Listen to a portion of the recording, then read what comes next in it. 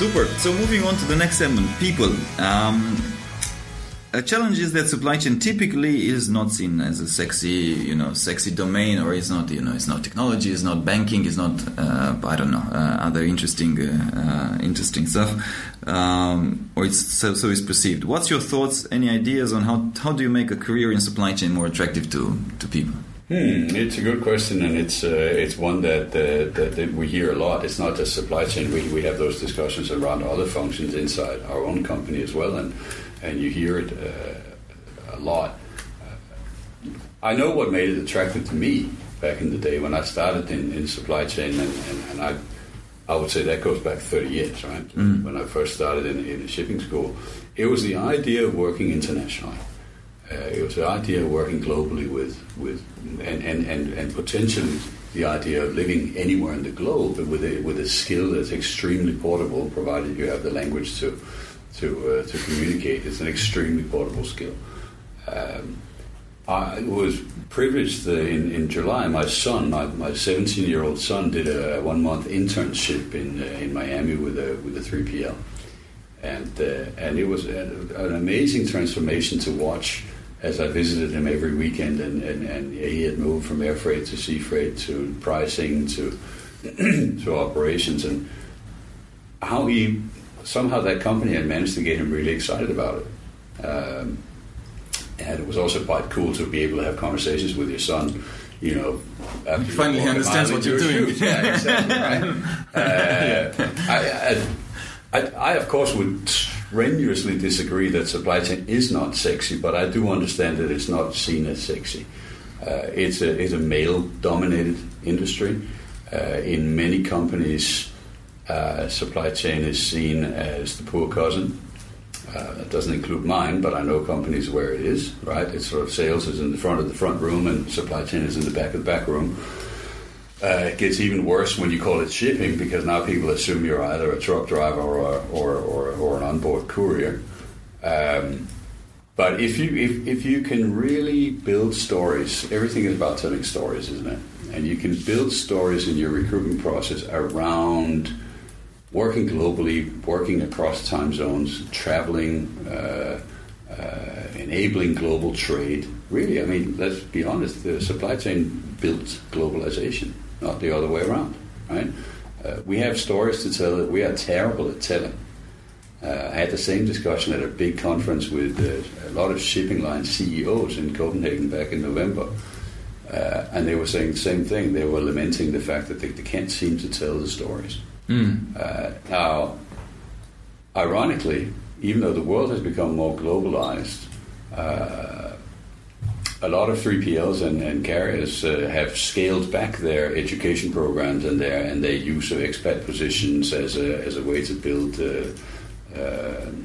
experience and background, and that's a crying shame. But I also see some of them coming back to it now.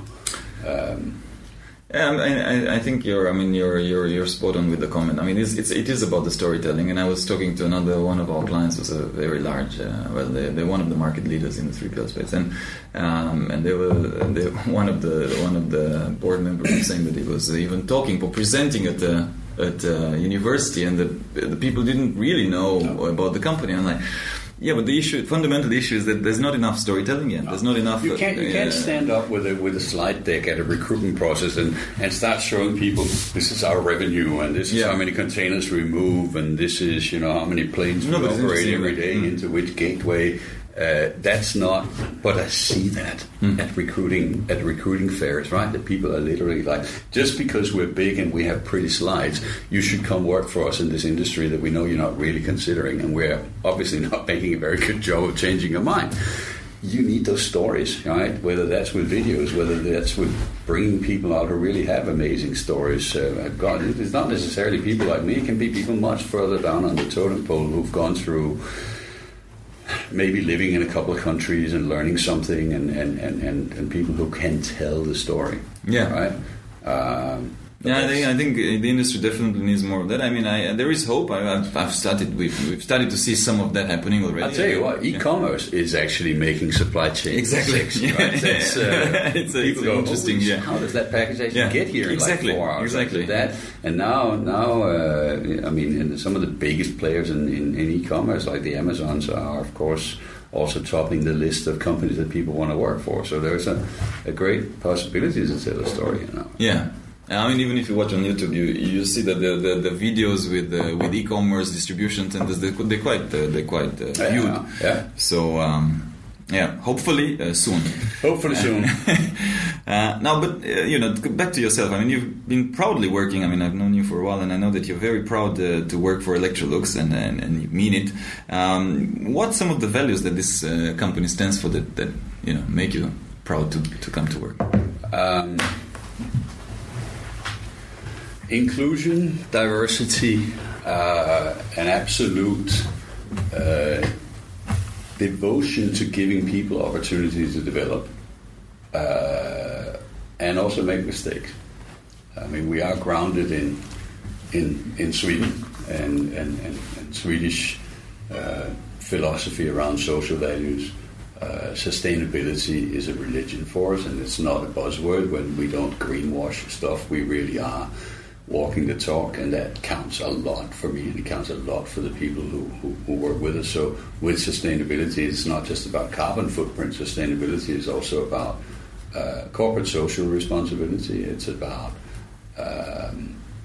sustainable hiring practices, training practices.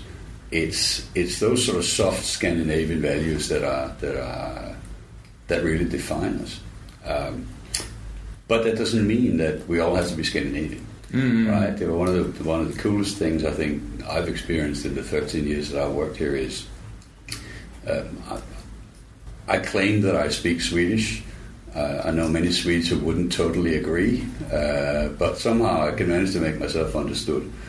That came in super handy 13 years ago when I started traveling to our head office in Stockholm, because it was all Swedish. Every meeting was in Swedish. Everyone who was anyone was Swedish, give or take 2 or 3 people. Today, 13 years later, there are 60 plus, I believe it's 62 nationalities working in that same office. And I can't remember the last time I conducted a meeting in Swedish in Stockholm. That's why my Swedish colleagues are very grateful for. But but that also speaks volumes around the company's values in terms of giving people opportunity. Yeah, we're not a big expat company. We don't have thousands and thousands of expatriates, and we nearly always have local management and regional management that are from the regions and the countries where they come from. But we do believe in giving people the opportunity to travel around and live in different countries if they're prepared to do so. Of course, on their own, we will help them. But we don't ship thousands and thousands of expatriates around. But we give people the. Okay, so and moving to a question regarding skills and lacking, or maybe skills that are lacking in supply chains right now. I mean, do you find a certain specific skill that is very difficult to find? If I were on the supply side, I would say skilled key account management and skilled operators are very hard to find, in my experience. It's really a mixed bunch of people that you interact with. On our own side, I think once again, hate to sound like a broken record, but expertise in e-commerce, right? On the operational side, the IT side, I think is paradoxically not that difficult because you got really well entrenched platforms. But the e-commerce operations is going to be a skill that's going to be in very, very high demand. Network design, last mile delivery design. People with those backgrounds don't grow on trees, and I'm glad I'm not the one who has to go out and try and find them. No, but I mean it's actually, I guess, the point, and companies are coming to us a lot around. Okay, can we help them find e-commerce talent? So it's a common problem that you've just shared. Absolutely. And I guess it's just a reality. I mean, companies need to think, how do we train and how do we... Because you can't find them. E-commerce is not you have to think about, thing. do you train them in-house, and now you just turned them into the most valuable property around in terms of skilled employees, right? But then that old saying, what if we train our people and they leave? And then the CFO says, what if we don't train them and they stay? Right? Exactly. I think you have no choice. Yeah. I mean, I think I love the way Richard Branson, I think he said it, that train your people well enough that they can leave. Yeah. Treat them well enough that they won't. So I'll sign on to that immediately. Super. And I mean, nowadays there's a lot of hype and talk. Chief Supply Chain Officer. Okay, maybe it's a bit of a flashy title, but there is a reality that this type of scopes need to be more and more prevalent. But what, more importantly to me, and I think to our audience as well, what do you think is the right mindset that as a Chief Supply Chain Officer of a company you should have?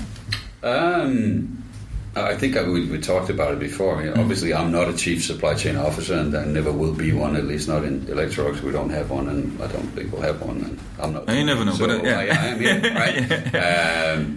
If I were a chief supply chain officer and I wasn't spending every waking moment of the day thinking about digitalization, I think I would do the company by retiring. A favor by retiring, right? It's digitalization. You have to live and breathe digitalization, e-commerce.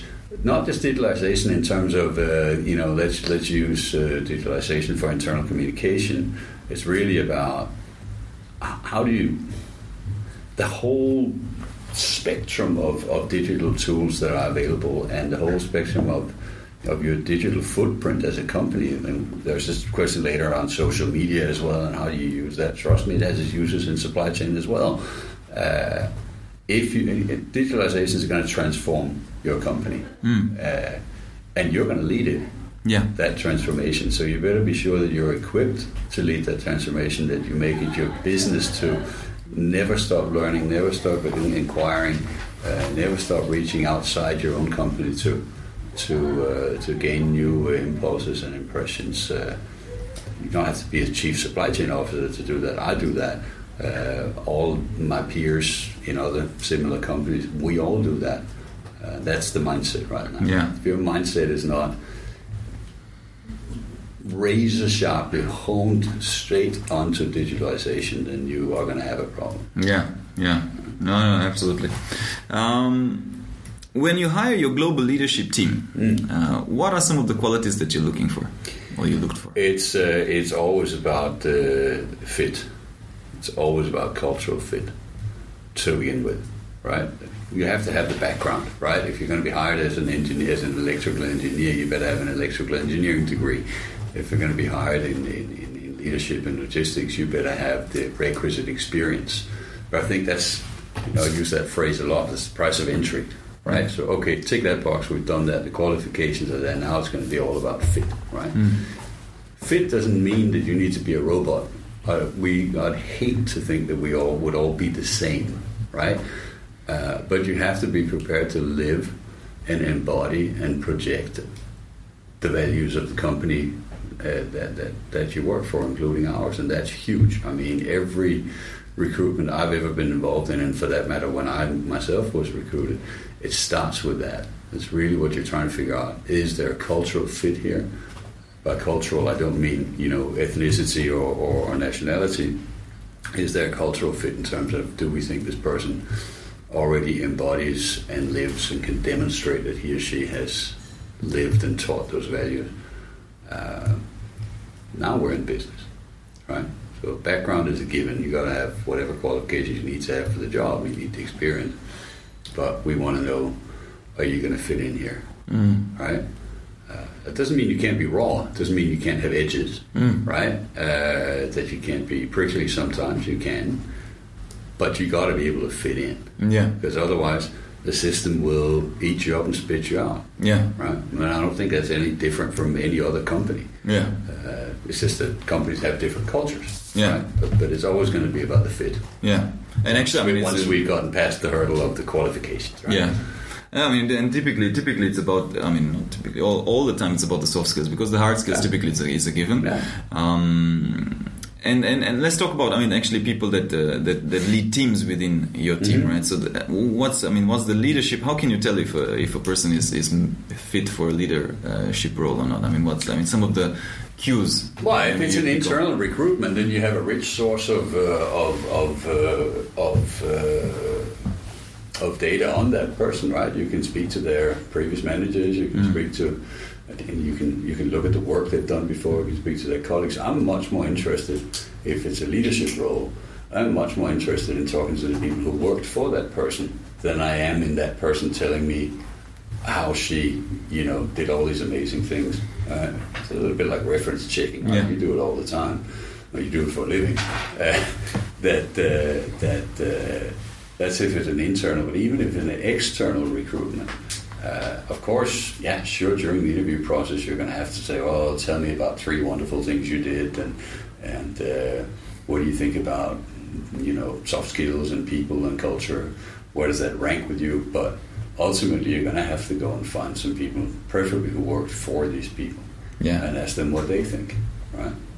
And I mean, even in our business, in executive search, I mean, always the candidate will provide referees. Of course. But of course, nobody will give referees that will talk badly about themselves. Much easier to go and find your own. Exactly. So I mean, it's always we make it a case to, and of course, luckily we're well connected enough to to get unofficial reference. Actually, I had the opportunity yesterday to help a friend of mine who has my job in a company that's even larger than ours to do exactly that. He called up. He said, I'm hiring a person. I'm looking at this girl. She seems to be ticking all the boxes.